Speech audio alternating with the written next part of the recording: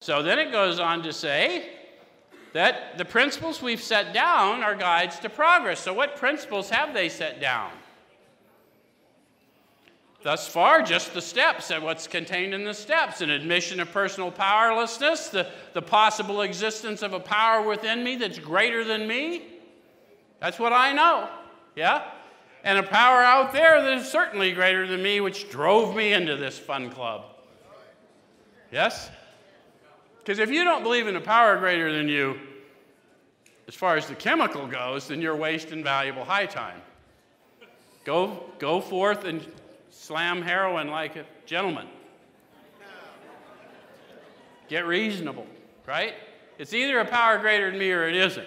No one's asking you to form a theology. We're just asking you to admit defeat. Does that make sense?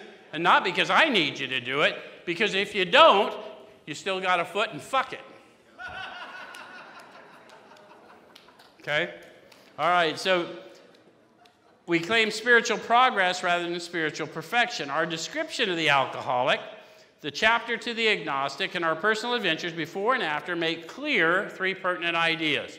So here's three ideas leading me to a decision. So they've given me the all-inclusiveness of the steps. They've walked me through the first step experience, the second step experience, see how we've done that?